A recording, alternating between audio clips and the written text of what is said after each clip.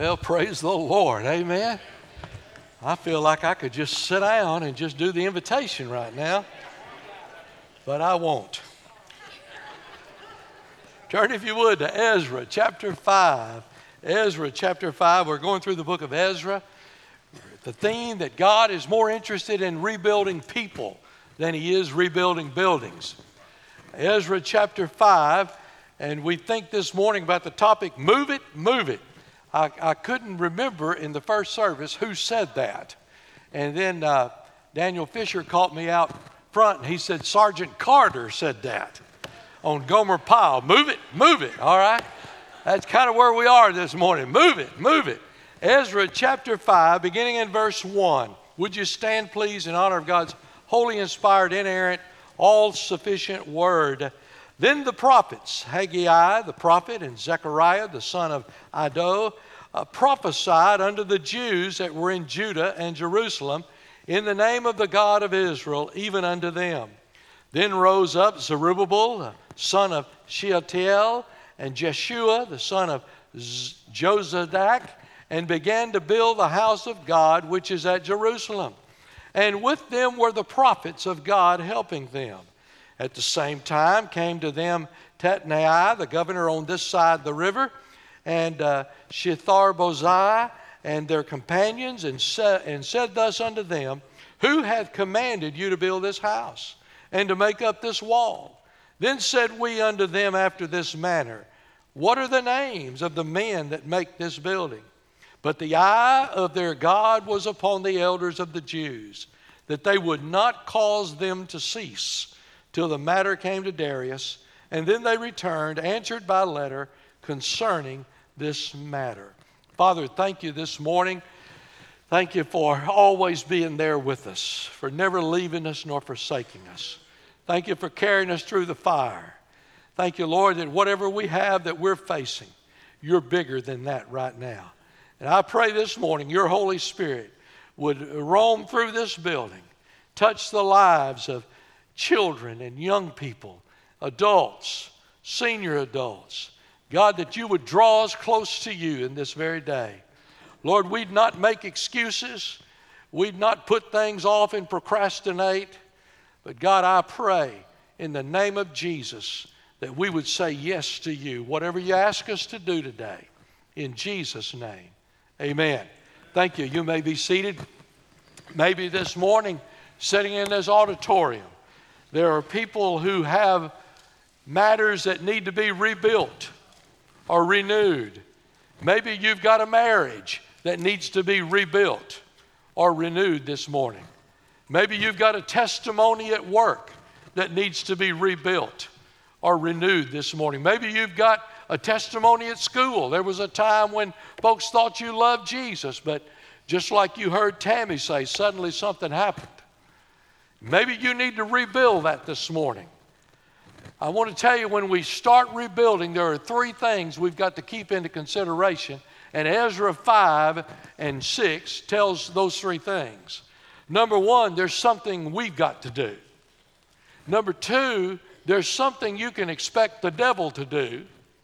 And number three, there's something you can count on God to do. So let's just look at this. The first thing is, when we're ready to rebuild something, or we're ready to do something for God, the first thing is to be obedient to God's word. To be obedient to God's word. I find it amazing that God, when he wanted to talk to the children of Israel, he didn't send a light show. He didn't send a fog machine. He didn't send a retired quarterback to tell us a testimony. He didn't send Miss Jerusalem to talk about how beautiful she was. He sent 3 hellfire, sin-hating, devil-chasing prophets.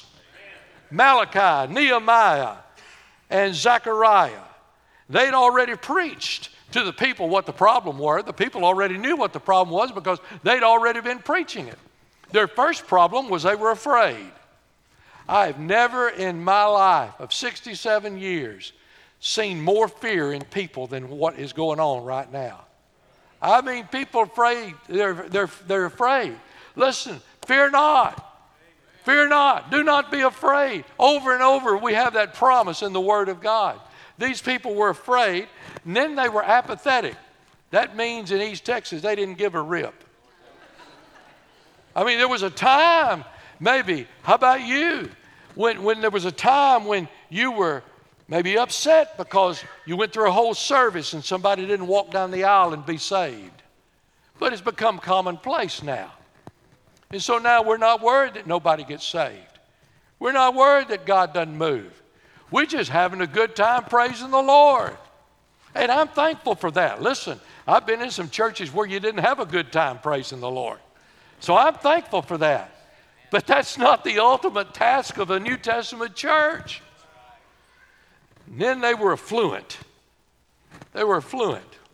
You know, back when we were kids, when I was a kid, Baptists were poor. In fact, the only people that were more poor than Baptists were the Pentecostals.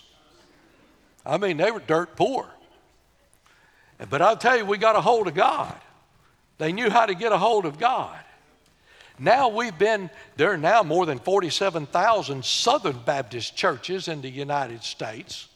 We've got billions upon billions of dollars of assets, and yet we're not baptizing as many people now with 8 billion people in the earth as we were in the 50s. Wow.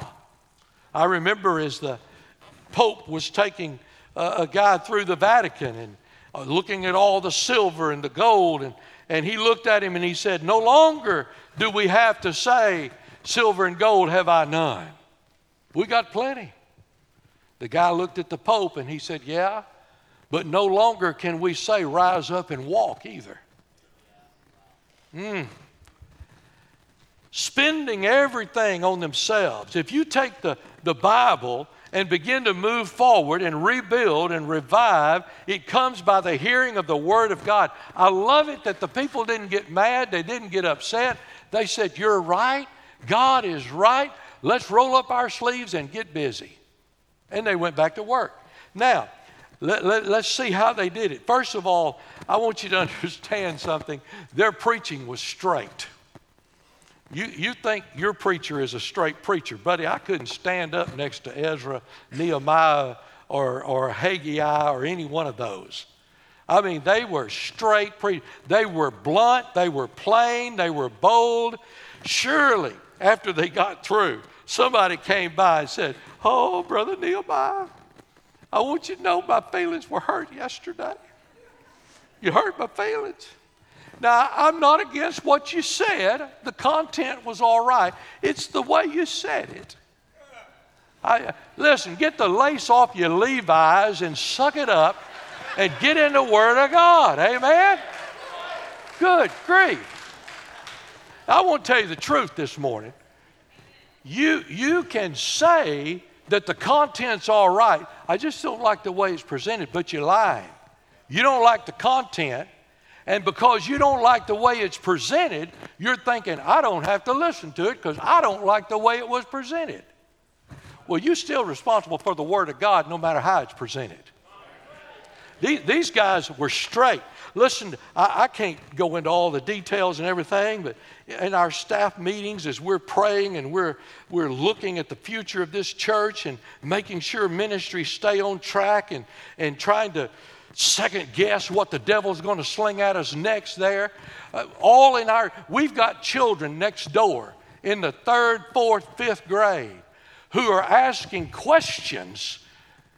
What does it mean to be a transgender? What does it mean? I'm talking about our children. I'm not talking about street children out here. I'm talking about children in our church. Somebody's going to have to tell them the truth.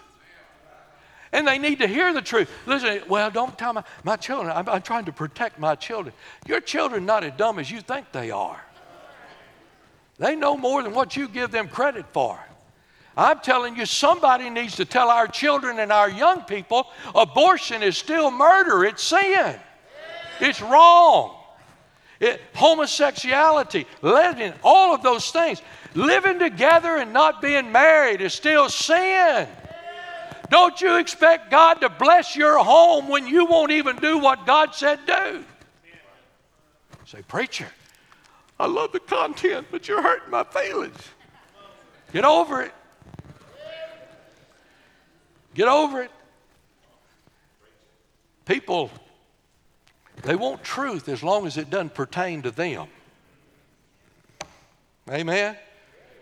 I can preach on homosexuality and people will shout you down. But I can change over and say, hey, we ought to love one another, and people, there's just some people I can't love. I can start preaching on giving. You'd be surprised at the people in this church that are parking on somebody else's dime. My daddy used to do that. We were raised in Corrigan. We'd go to Livingston every Saturday morning. He'd circle that courthouse, circle that courthouse, circle that. You know what he's looking for? A parking meter that had a dime left on it. And there are a lot of folks in churches this day that are parking on somebody else's dime. I'm telling you, I'm going to tell you straight, you will never be blessed until you learn to give what God has asked you to give. You're not going to be blessed. Let me just ask you, do you think as a pastor, and I'm not just talking about me, I'm talking about pastors, period. Do you think that we ought to be the condition the world is in, that we ought to be standing up here in this holy, sacred desk saying, I want to tell y'all are doing a great job. We're just doing a great job. Folks are being saved. The world's being transformed. We're feeding people. We're taking in immigrants. We're doctoring people. We're educating people. Y'all are doing a great job. I don't think so. I don't think so. I think God is calling men with a backbone and an intestinal fortitude with some thick skin that will stand up and say, thus saith the word of God. Jeremiah was a weeping prophet. Isaiah, no one would accept. Somebody said, if the preaching always seems like a hammer, stop being a nail. They come up to Billy Sunday, one lady did, and said, Mr. Sunday, I'll tell you right now, you rubbed me the wrong way. He said, turn the cat around. Maybe this morning, you need to realize these preachers were straight, buddy. They don't have, we ain't got nothing on them. They were straight. They were bold. The second thing, though, that I see here is these prophets had different personalities. God sent the prophets, it's almost like a good cop, bad cop thing. You got Haggai, he's got his feet on the ground, but you got Zechariah, he's got his head in the clouds. You got Haggai who preaches black and white, and you got Zechariah over here that is a dreamer. They're saying the same thing, they're just doing it differently. They got different personalities. Haggai, he starts out saying, you bunch of backslidden, sorry, lazy, carnal, wicked Jews. Zechariah, though, says, God's got great plans for you, but you've got to repent. They're both saying the same thing. They just use different personalities. Haggai is saying, God's going to ring your bell, turn or burn. And then you got Zechariah saying, God's going to use you in a powerful way, but you got to get right with God first. Bill Sturm was a great evangelist. The lady asked him, why don't you preach more encouraging sermons?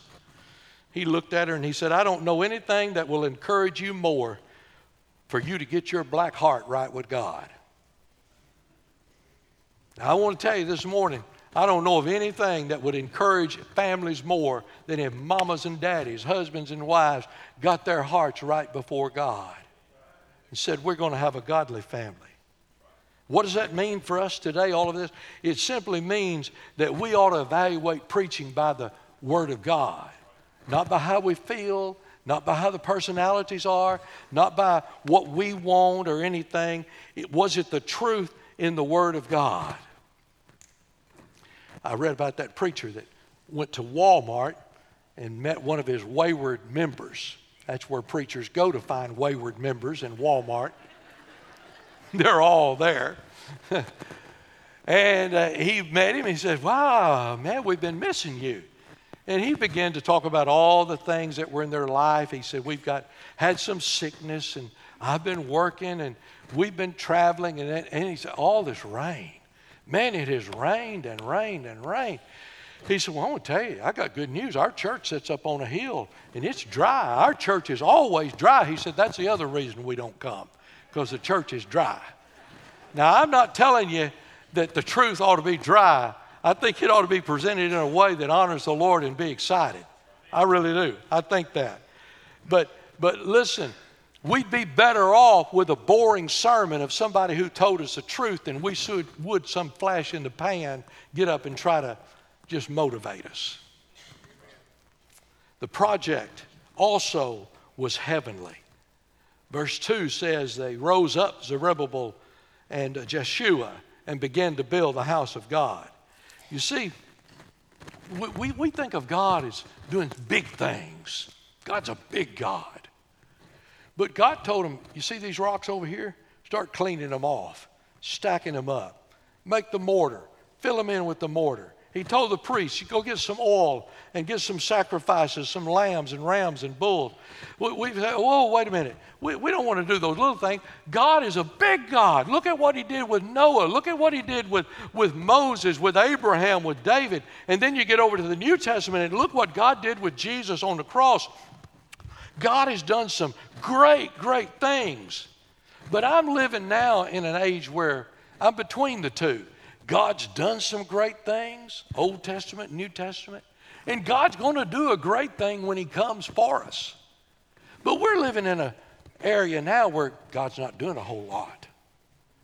No, this is the time when you need to be faithful teaching the Sunday school class and the life groups.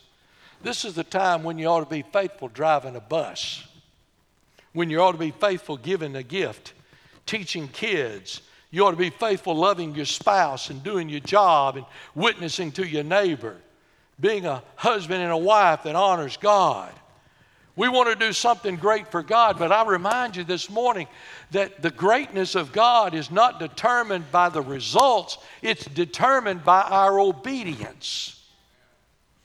You want to do great things for God? Be faithful in the little things. Just do the little things God tells you to do day by day. And he encourages it and gives you more. Now, that's what we've got to do. If you want to rebuild, you want to renew, you got to be obedient to the Word of God. Buy all the positive thinking books you want to. I'm telling you, get into the Word of God and be obedient to what the Word of God says.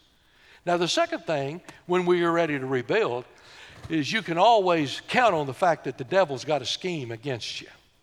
Just go ahead and count on it. They began working in chapter 3, and the opposition came in chapter 4. They stopped the rebuilding. They started again, and here comes the opposition again. You see, the moment you start to do something for God, the moment you say, we're going to reclaim our marriage, we're going to reclaim our home, I'm going to reclaim my testimony, I'm going to reclaim my church work, I'm going to get serious about serving. The moment you do that, just go ahead and expect the devil to have a scheme for you. Because that dude is always standing in the shadows waiting. Now, verse 3, you can expect the attack against the Word of God. I don't know. I'm kind of aggravated with all the news junk, the stations. Nobody tells you the news anymore. They tell you what they think they said. And so I kind of started watching C-SPAN.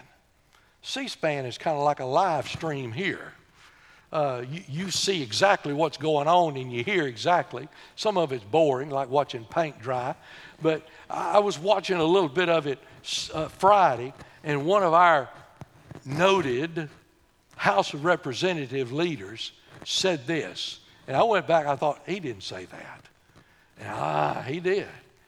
He said, God has no place in the House of Representatives.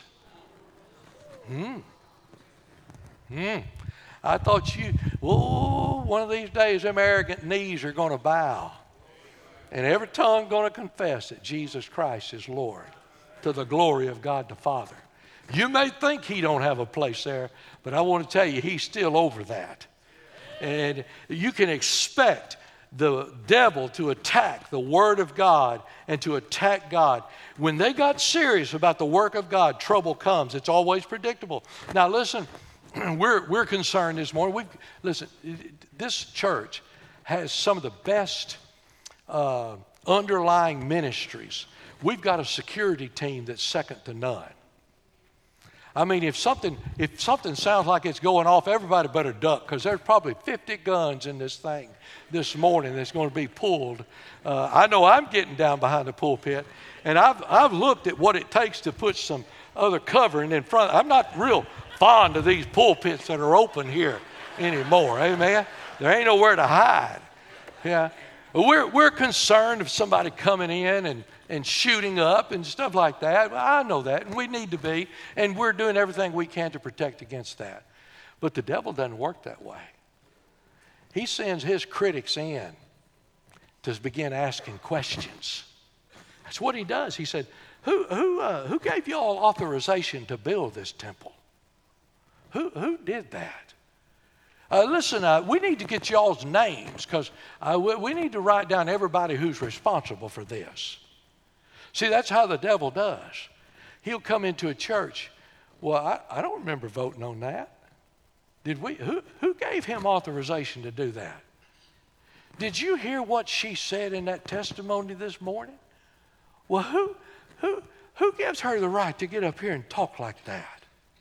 See, that's how the devil.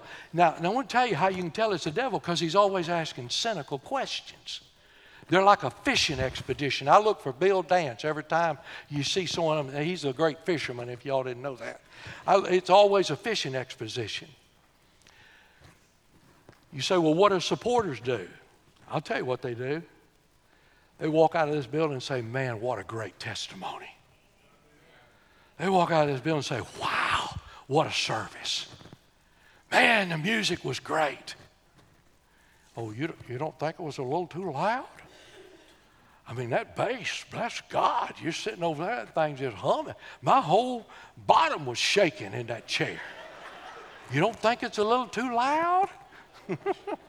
No, let me tell you, folk who are lined up with God, they want, woo, what a day. But you go ahead and expect it, because he's coming. The second thing, the reasonable acceptance of the situation. Verse 5 says they didn't stop. They knew the devil was coming. They knew the opposition was coming, and they expected it. So they just went ahead and accepted. They didn't stop. The Bible says in verse 5, they knew the hand of God was with them, and the eye of God was on them. See, in the book of Nehemiah, you remember Sanballat and Tobiah. They came by, and Nehemiah was building up on the wall, and they said, hey, we got some Krispy Kreme donuts and some coffee. Come on down. We want to talk to you. You remember what Nehemiah said? I'm doing a great work for God. Why would I want to leave that and come down there and talk to y'all? I'm not going to do that. They're going to keep on serving God. That's what we've got to do. Expect the devil to come. I'm not going to come down. The enemy, being attacked by the enemy, is part of the work of God. There's some things you just need to expect. If you're going to farm in Texas in July, go ahead and expect it to be hot. If you're going to go to North Dakota in February, go ahead and expect it to be cold.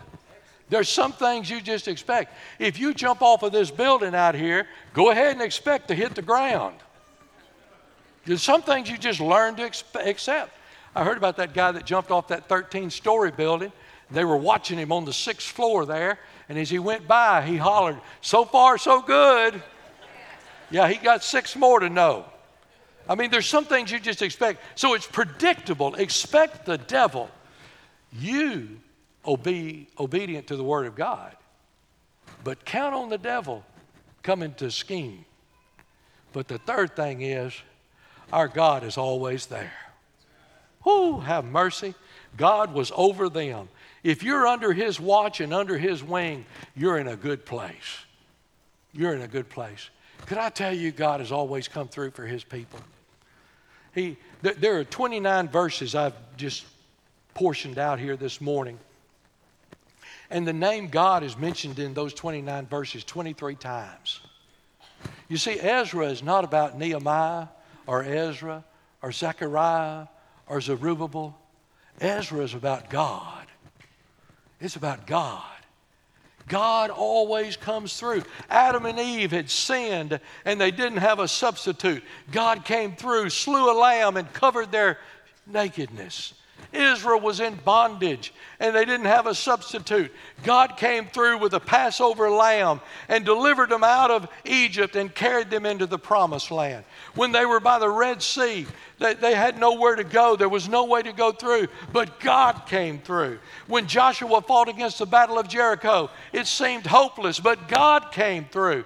When they were hungry, God came through and sent them manna and quail. When they were thirsty, God came through and sent them water. When they were hot, God came through and sent them a cloud to protect them. When they were cold, God came through and sent them a pillar of fire. God has always come through. Why are we doubting it now? He's going to come through. There's never been a more beautiful picture of God coming through than Calvary itself. We're lost. We're undone. There is no possible way that we can come into the presence of a holy God. But God comes through. Sent His only begotten Son to die on a cross so that we could have everlasting life. We have an ally in God.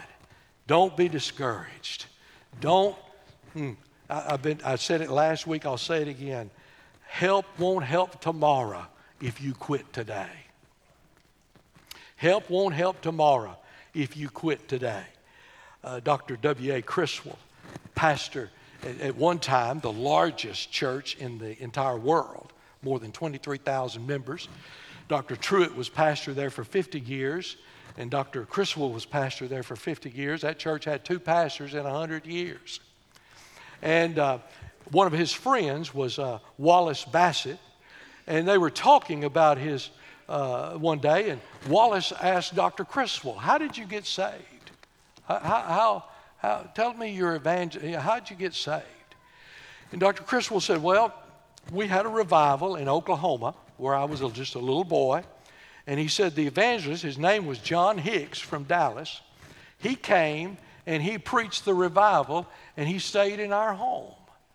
And he said that man took the time, dealt with me that week and led me to Jesus. And Wallace Bassett said, that's quite a story, Dr. Criswell. He said, "Really? Why?" He said, "Well, I'm a good friend of John Hicks. I was. He's dead now." He said he had an incurable disease. And he said, "I walked in one day and John Hicks was crying. And I said, 'John, why are you crying?' He said, 'I thought it was health related or something.' He said, 'I'm just brokenhearted over the fact that I've not done very much for Jesus.'" And Wallace said, "You know, Dr. Criswell, he thought he hadn't done very much by his estimate. But he took the time to deal with a little old boy, 7 years old, and tell him about Jesus. And thousands upon thousands were saved and touched. And he thought he hadn't done anything." Let me tell you, nobody knows what that little old boy or little old girl that you smiled at on a bus one day is going to do. Nobody knows what that little old boy, little old girl that you hand a peanut butter and jelly sandwich to and say, "God bless," is going to end up being one day. Nobody knows what that person in Celebrate Recovery is going to end up being after God gets through molding them and making them what He wants them to be. Nobody knows what that person in your life group is going to do for the glory of God who's sitting there while you're discipling them. One of my favorite songs, one it sung at my funeral, is "I Don't Regret a Mile I've Traveled for the Lord." It says, I've dreamed many a dream that's never come true. I've seen them vanish at dawn, but enough of my dreams have come true to make me keep dreaming on.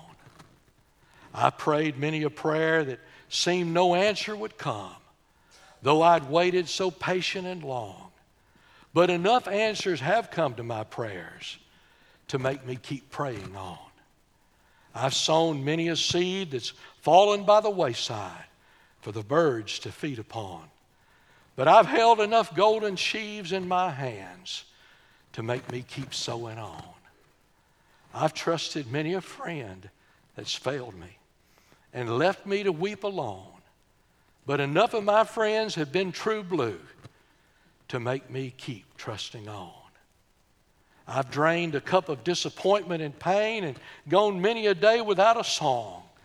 But I've sipped enough nectar from the roses of life to make me want to live on. And I don't regret a mile I've traveled for the Lord. I don't regret the times I've trusted in His Word. I've seen the years go by, many days without a song, but I don't regret a mile I've traveled for the Lord. If I could just encourage you this morning, if God says move, then move. If God says, I'll lead you, then you go. Whatever the Spirit says do, you do.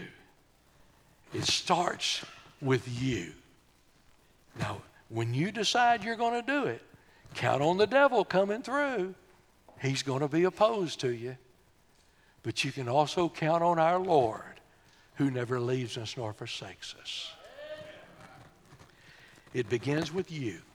For some of you in this place this morning, that means you've got to give your heart and life to Jesus Christ. You've got to quit doing excuses and all that stuff and just say, Lord Jesus, I'm a sinner. I can't save myself. I want you to save me. I repent of my sins. Come into my heart and my life. Take over and be my Lord and Master. The Bible said, I'm not talking about what Charles said. The Bible said, whosoever call upon the name of the Lord shall be saved. I'm telling you, it's not God's will that you perish this morning. That's your choice. Hell is not filled with people that God rejected. Hell is filled with people that rejected God. And the choice is yours. But most of us in this place, many of us this morning, are saved. But maybe we need to rebuild something. That choice is yours too. Maybe you need to rebuild a home or a marriage or a work or a testimony. Maybe there was a time when, boy, you got so excited telling people about Jesus, but you kind of cooled off. There's so much happening, preacher. I mean, we've been in a pandemic and, this snowstorm and, I had my shot and, and you can just keep on. I'm telling you, the problem lies with us. God is ready if we'll come to Him. Father, we praise you today for loving us, taking care of us. Lord, we praise you for even when we're not doing what we ought to be doing, you stand with open arms saying, come unto me, all you that labor and heavy laden. I'll give you rest. Lord, would your Spirit move in this place today? It's not about us. It's not about this church. Oh God, it's about people that need you more than anything in this world. It's about people that are going to die and spend eternity separated from you unless somebody tells them about Jesus. It's about families that are going to be destroyed by Satan unless we stand on the Word of God. Be obedient. Would you have your way in this place today? In Jesus' name, amen. Amen. Would you